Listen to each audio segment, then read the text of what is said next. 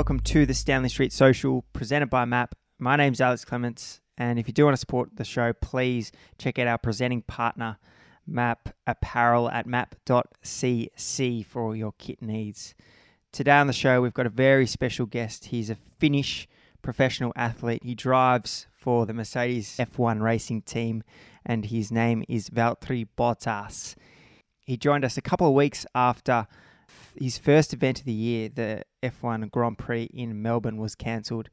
We chat about his preparation for that, how he was feeling. We go into depth about how he trains mentally. We talk about the Netflix effect on his career and his awareness, how he manages his relationship with Lewis Hamilton, and a little bit about his riding. And then we wrap things up with why he believes he got to the top of the sport. If you do enjoy this podcast, please share it with a friend, share it on social media, and I hope you enjoy the episode. What time is it there? It's now 9 a.m. Okay, cool. I'm in Finland. Oh, you're back home? Yes, I'm actually in pretty much as north as you can get in Finland, so just close to the Sweden and Norway border. Mm-hmm. In the Lapland, thought that this would be, with the current situation, a good place to be. Yeah. Have some toys here, and snowmobiles, and like e-bikes, and like fat bikes, and cross-country skis, and all this kind of stuff. Yeah. What are you up to at the moment? That's a good question. I'm trying to figure out that myself as well. It's obviously many of our races been postponed, or some even cancelled. So at the moment, we're not going to be racing for a while, at least for further 1.5 months, I think. So for me at the moment, still every day, obviously keeping in touch with my team, so we don't forget what our job and mission is for this year. But other than that, it's for me, it's a great opportunity to make a good training block again physically. Because obviously for us always the winter break is the great opportunity, but now that's been extended, so better to make most out of that time, and still try to relax, as it's a pretty unique opportunity to have some chill time and time in one place for multiple weeks, but at the same time build more the fitness base. How long do you guys get for your off season normally?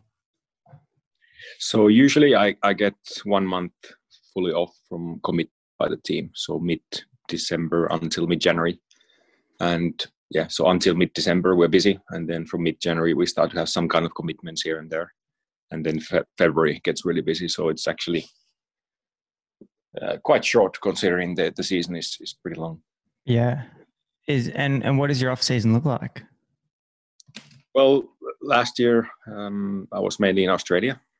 So I think in total of 3 weeks I was in Australia, mainly in Adelaide area.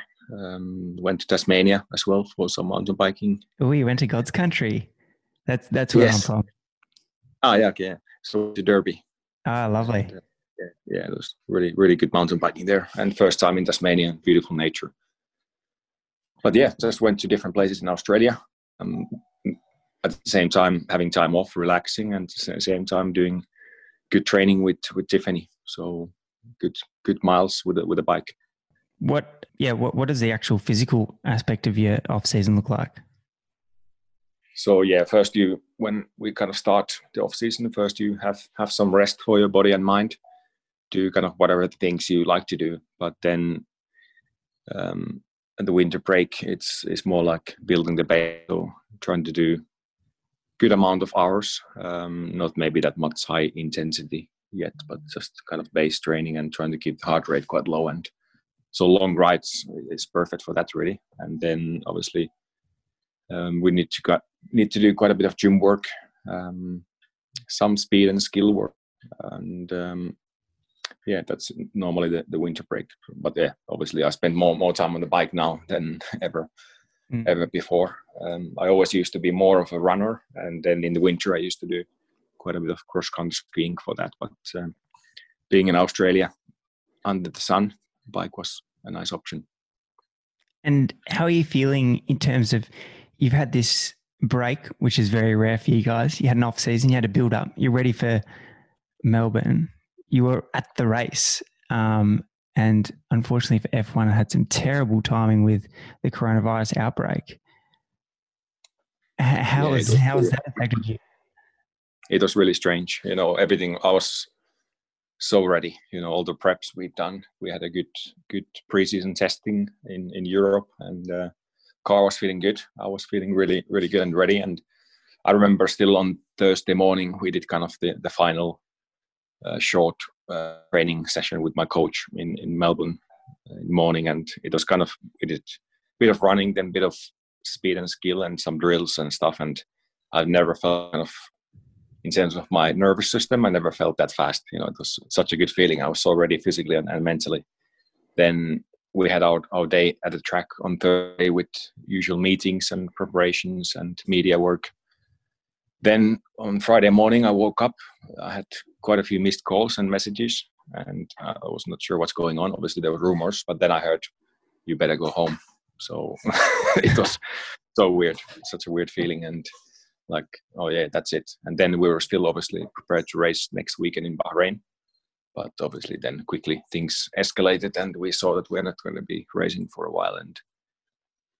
And strange feeling, but now starting to realize and just make most out of this time off and be ready then when needed. So you went to bed Thursday night, ready to drive your car Friday? Yes. Yeah. Wow. Definitely. Yeah, I was excited to be in the car on Friday morning. Obviously, on Thursday already there were some rumors, but only rumors, nothing confirmed. And the F1 people, they're saying, yes, we were going ahead with everything. But then there was a decision made on Friday morning, the final confirmation. So you mentioned you had your nervous system dialed and everything was feeling fantastic. How do you train that? Well, I've been working with this coach I have now since 2015. We worked already when I was in F3 for 1 year, in I think 2009 or 10. And obviously, how your nervous system is at the peak is combination of many different things. Training needs to be in balance. You can't do too much monotonic training. You need to do different kind of things, and you have to do the right amount of training for your nervous system. So bit of speed work, reaction work, drills, kind of similar drills than some footy players do, I guess, or tennis players or something like this. So some multitasking things. And as long as your body is kind of well rested, not too overtrained, then you can normally reach your peak. Although it's very mental as well. If you're mentally ready, normally your body follows as well. Because you're in the ultimate pressure cooker in your sport compared to a cycling race, there is pressure, but there's traditionally a lot more build up. There's a lot more longevity to it. You guys have to be on the ball from the get-go, and any error, there's huge consequences. Is there anything in particular you do from a mental perspective? Mentally, normally when I feel well physically, and when I just feel that my head is in the right place with how things are in life, and that I've been able to do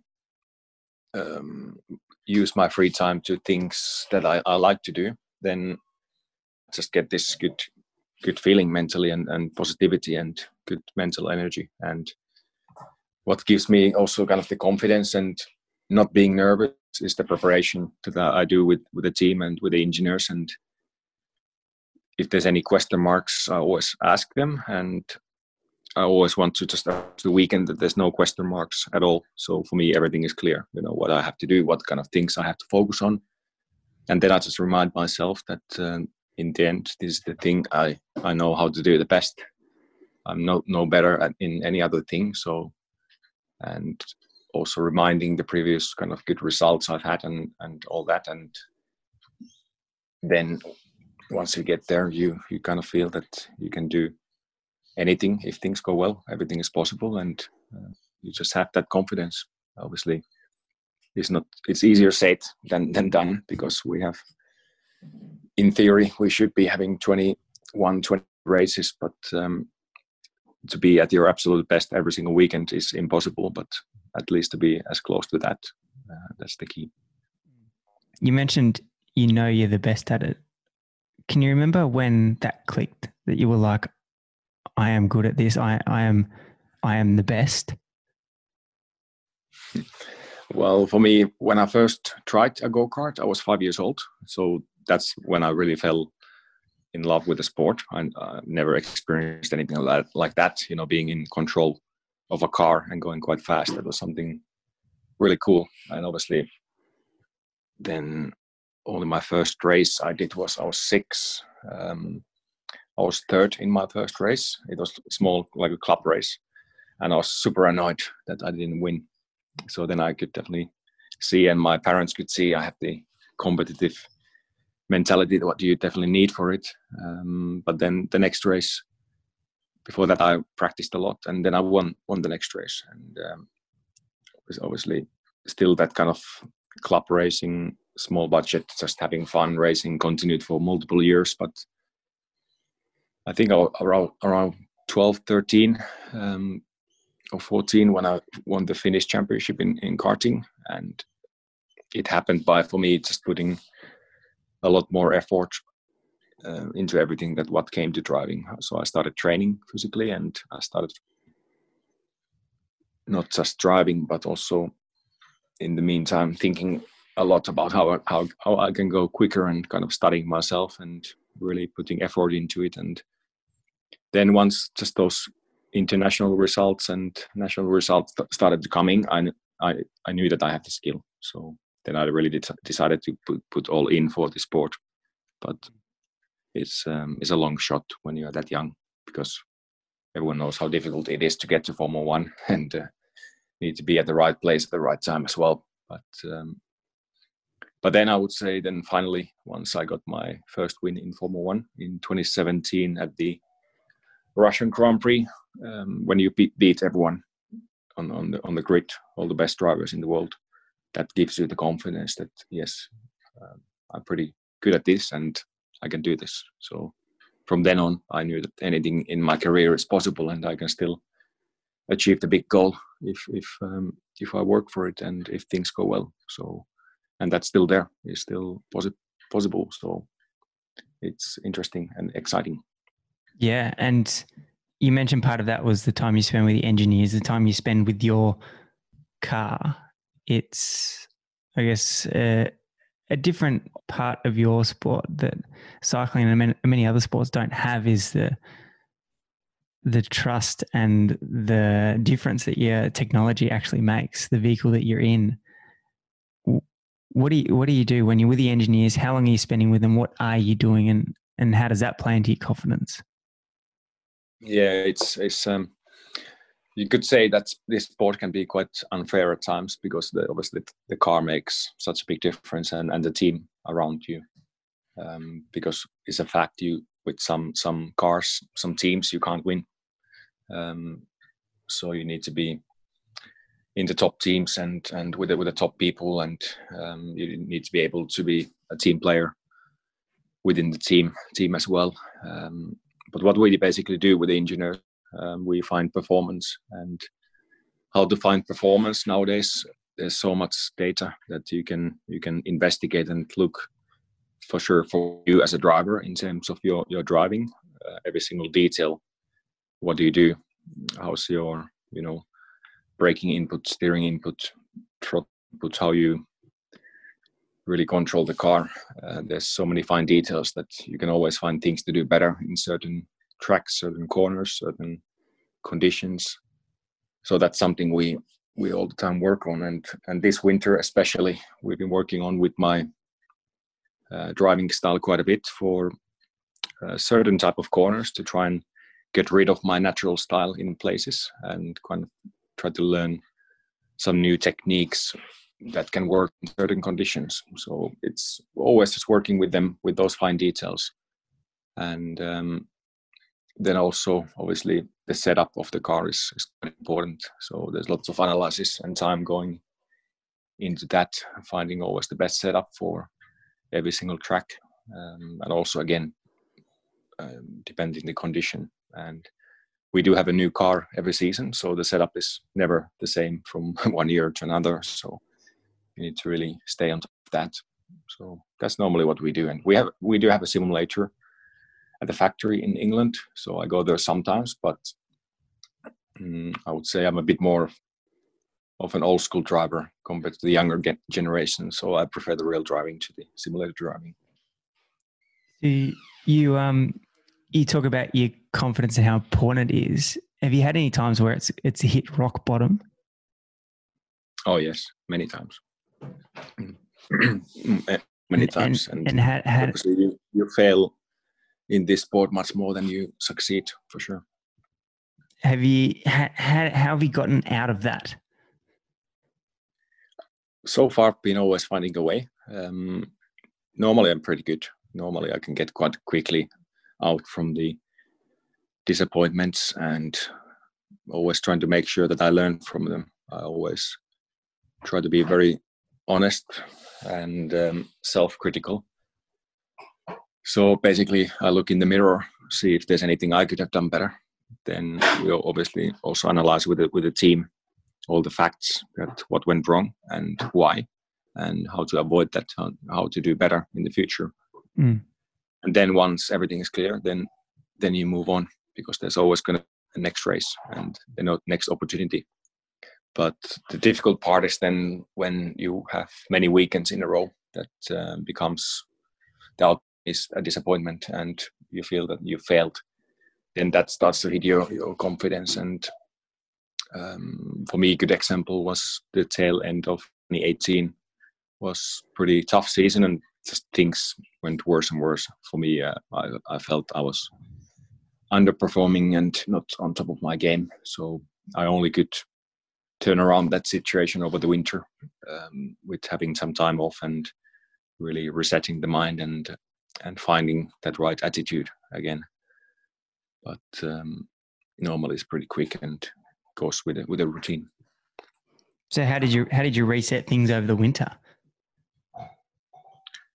Well, for that winter example, I needed complete disconnect out of Formula One, because I realized my life had been only about Formula One for multiple years in a row, and I didn't have really things that I was doing apart from either driving or thinking about driving. So I just needed to back off a bit, went for some holidays and just did kind of whatever things I wanted to do during the break. And then there was like a switch after 1 month off that I decided that yes, I'm up for it and I'm gonna smash everyone. Then the first race I did, actually, the season didn't continue like that, but at least the comeback then in Australian Grand Prix in 2019, that was nice, and it felt really, really good. Have you taken a little bit more of a balanced approach to your profession now, or was that just a regrouping period and then straight back into it? I'm all about F1. Yes, I definitely took a lot from that. I learned a lot what works for me, and also beat the races even during the season. Being able to nowadays to find that time to think and do other things, and then I feel that when I come to a race weekend, I have so much more energy, and I'm much more. Well, I'm even more motivated, and so I think in this sport, you can definitely learn a lot about yourself and what works for you and your human performance. So I've learned a lot, and I feel now I have all the right things in my life and right mindset to do to achieve my goal. When did you start cycling? Well, obviously, as a kid, I was riding my bike already quite early, and it was always been my part of my training program. It was always a good way to do some slightly longer basic endurance stuff. Always like mountain biking. Well, in Finland, that's pretty good. Where I used to spend of my time in the past. But then I always found it quite difficult with traveling, with racing. Always found running was the easier option, so did a lot more running. But then in Monaco, lots of cyclists around, and sometimes you might end up in some bunch ride or something like this. But then it was not really until I met Tiffany I realized the beauty of the sport, and also having a training partner like her makes it a lot more interesting, and actually knowing a lot more about the sport. It's really, really cool. So, and the feeling when you really feel and see your personal improvement, in cycling, when the same route you've done becomes so much easier and average speeds goes up, heart rate goes down, is a nice feeling. And chill around Monaco area, there's so many cool roads, and but you do need good cycling fitness to be able to do those climbs and so on. So now I love it. I'm completely addicted to cycling, all forms, road and mountain bike. So yeah, it's good fun. And so you're training with Tiffany? Yes, we're training a lot together. We can do bike rides together. We can do gym. Actually, yesterday we went for run in the snow. So yeah. Does she drop you up the climbs? Yes, she does. The longer the climb, the worse, obviously. But yeah, I can. Initially when we went for some rides, and kind of the first time when she tried a bit harder on a climb and dropped me, I was destroyed mentally. I was like, so I was so disappointed to myself, and I was telling her, no, I can't train with you anymore, and you're too fast for me. But then I've been improving. Still, she would drop me on climbs, but we can do most of the specific stuff she's doing. Some of her efforts I can hold on to the wheel. So yeah, but I'm improving. So that's good to hear. And you demoed a new Mercedes bike when you were out here. Yes. I saw. Can you tell us a little bit about that? Yeah, so it's called N Plus is the brand. It's quite similar to Nove bikes. I think same people.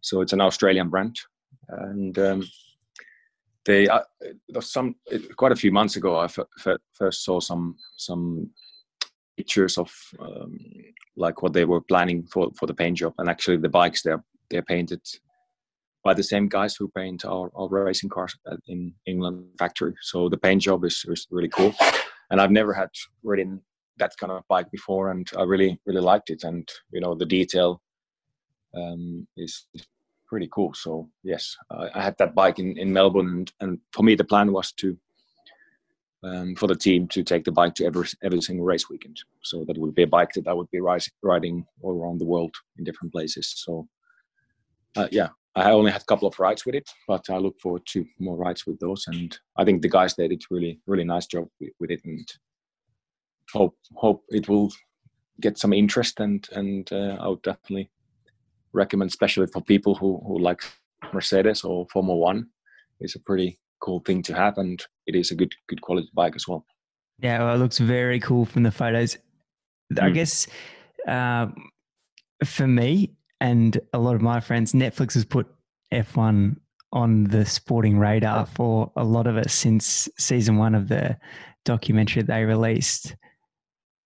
How's that affected you guys? Yeah, I think we've got some new followers for Formula One and new fans through that. So I think it's a good thing. I think especially in the US, you can really see the difference compared to previous years. And so we had the Netflix people, I think it was in Hockenheim last year, in the race that was the worst race for our team in the whole season. But actually, I've seen that episode only. I've not seen any other episode from season 1 or 2 for now, but pretty cool. And I think they're doing really nice job with it, and kind of making a bit of a story around what's happening in F1. I think is a good idea. How does it work when they are recording that one episode with you guys? Do you just have a man on you all day? Yeah, so they have, I think, three people just kind of recording everything at the track, and then they kind of choose the pieces they're going to be using. So actually, example for myself, I just had one quick interview with them, but apart from that, there was no other commitment. So they kind of just follow and get their stuff that they need and put it together. So actually, in terms of stress or any extra load, there's nothing really. So it's pretty good how they do it. Yeah, well, it's definitely increased your exposure here, and I'm sure all around the world. How do you go managing fame? Well, sometimes it's pain in the ass, because sometimes it would be nice to be kind of unknown and do all the things you want to do. But obviously, yeah, with this sport, the more you do it, and obviously more results you get, people around the world get to know your face. But it's been, I would say, 99.9% positive. So every now and then you get people in random places saying, "Oh, well done that race," or "good luck for the future," or so there's some nice support. But yeah, sometimes also from where I come is quite a small place and been used to being, unknown and doing my own things. So then sometimes can be slightly distracting. I guess also you learn how to deal with it. So you just need to kind of a little bit choose the places you spend your time and the people you spend your time with, and make sure that you keep the most important friends close to you. And for me, there's obviously, I could have 1,000 friends right now if I wanted, but there's no need. I have good people around me, and I just want to be spending time with the people I really want to and who I trust, and go from there. But I guess you kind of get used to it in a way. Your teammate Lewis Hamilton, a very successful driver. How do you describe him? Yeah, he's obviously really successful. Probably one of the best and most successful drivers in history of Formula One, for sure. And he's been around for quite a while, but he's still really on top of his game year after year. And he's super talented. He's got a great talent, obviously, but also I think not many people know that he also works hard. And so his speed, it doesn't come for free. He's definitely working for it, and he's also spending quite a lot of time with the team, and so yeah, it's he completely deserves all the success he's had. And for me, it's a great motivation. Try and beat him. So, do you guys hang out? No, we don't. No. It's a strange sport. We are teammates, but at the same time, we're the worst enemies as well, because we can compare each other perfectly with similar car, and same for all the other people. So you never want to lose to your teammates, because they're always driving for your future as well. And but we get along well. There's no issues at all when we know the facts, how it goes. Do you ever hang out with your teammate, or never, or any other drivers? No, not really. So I've had, I think Lewis is my third teammate in Formula One, and never really outside the track, unless you've bumped into someone. But no, we don't really go for coffees or dinners or trainings. It seems from my knowledge that you guys have a good relationship, even though there is that super competitive nature, this crazy setup of teammates that are continually competing against each other. How did that come about? How did you get that to work? I guess there's so many scenarios where high pressure environments just cause relationships to go wild. But you guys seem to have got it sorted. Yeah, I think it really works well for us. I think it comes down to respect. So I think we both respect each other as a driver and as a human being. and we completely know the name of the game in this sport, that we are here to drive for ourselves, to achieve our dreams. But if we can work together, it will benefit both of us. It will benefit the performance of the team if we are willing to kind of share and communicate all the information and really put our heads together as well. That's how we can improve the car and how we can do better. So we just realized that it's a win-win situation then, and then in the end on track, best man win.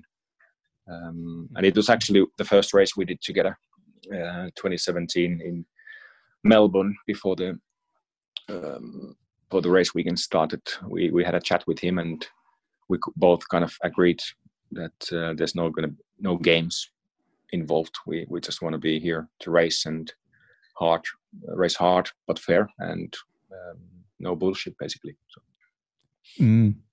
And so if you get super angry at Lewis, like absolutely fuming, how do you tell him?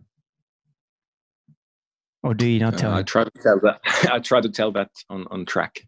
I do speak a bit less and drive more. So, but obviously it would depend on the situation. He will make me angry, but if he'd made me angry just by beating me, there's for me no point to say anything. Then it's again an opportunity for me to look in the mirror and see what I can do better. So you are probably one of the most talented athletes we've ever had on the podcast. You're in this super unique sport where there's just so much pressure, so few seats at the top. Why did you make it, not others? Well, I guess I know how to drive a car. That helps for sure. And I've been thinking about it sometimes myself too, because it's quite kind of crazy. Because when I tried the go-kart, I told myself I want to be Formula One driver. Like I said, for sure, you need to be at the right place at the right time. You need to have the right people around you. But from where I started, my chances were quite slim. I come from a normal family, not particularly wealthy or anything. But I think through my results, through my commitment to the sport, how much I worked with myself, luckily since a young age, I found it interesting to find different things, how to develop myself and really put effort into it. I think doing that from a very young age, that kind of gave me the opportunity. Then with the results, I got the right people around me, found the right path in terms of my career path, managed into the right racing categories, being in the right teams, winning the right championships, then becoming driver for Williams. I managed to convince them that I was quicker than the race drivers, and from there. So it's been a long way, sure, but that's why I say every single one. There's so many young karting kids, and they should never set any limit or put any disbelief in themselves that nothing is impossible, because everything is impossible in this world, and you just never know if you put the time and effort into it. How much of your success do you put down to luck, and how much do you put down to talent? I don't want to put too much into luck, because I don't really believe in luck that much. I think things comes with normally hard work. So it's difficult to say. Well, you've made it. You've turned into a super successful racing car driver, and but the big thing is still yet to be achieved, and I'm on it. Can you visualize it? Like, can you measure how far away you are from it? I guess it's hard because you were coming red hot into this season, and then it got ripped away from underneath you. But it's going to be quite a unique season for sure, this one, and I feel I'm close to being there where I want to be. I feel I've been able to really, the last 3 years especially, been able to get rid of some of my weaknesses in my driving and really finding good performance gains in many areas. So I'm yet to reach my peak. I was not there last year. That's why I didn't win. So I feel it's very close, and that's why I'm really, really excited about the future. So what's next? You're back at home. Yeah, for me, home is Monaco. So for me, Finland, obviously I grew up in here, but decided this would be, like I said earlier, a good place to be at the current circumstances. What do you do? What are you going to do? What's now? Are you just waiting? Are you training hard? Are you having a bit of a break? What's your 2020 looking like so far? So now it's good opportunity for training and finding gains physically and mentally. But if I look at short term, what's next? In 1 hour and a bit, I have a call with my engineers. They have put something together, some more stuff from the winter testing we did in Barcelona, some more things to analyze, and for me, some more things to think about during this strange time. So we're going to be, I think I said earlier, every week still in touch with the team. So that's next, and really take it day by day, make most out of every single day, and then be ready when needed. And I'm sure soon we should be able to know when we are going to be racing for the first time and how the calendar is going to be looking like. And when you know that, then you can do more specific preparation. But for now, really enjoying this strange time, making most out of it. That's it. Will we see you do any virtual races? I don't have really a good simulator at home or anything, but never say never. I could do a Swift race maybe. Yeah, maybe do a Swift race. Yeah, I could do. I've never done one, but have you got has Tiff got a Wahoo trainer or a smart trainer? Yeah, she's got one. Yeah, but I'm getting one as well. So good. You're on Swift. Right. Well, let us know when you're on Zwift or whatever platform you use, and we'll go for a ride. Yeah, sounds good. Fantastic. Thanks for coming on the podcast. Have a good day. No, thanks for having me. Thank you. You too. All the best. I really appreciate it. No worries.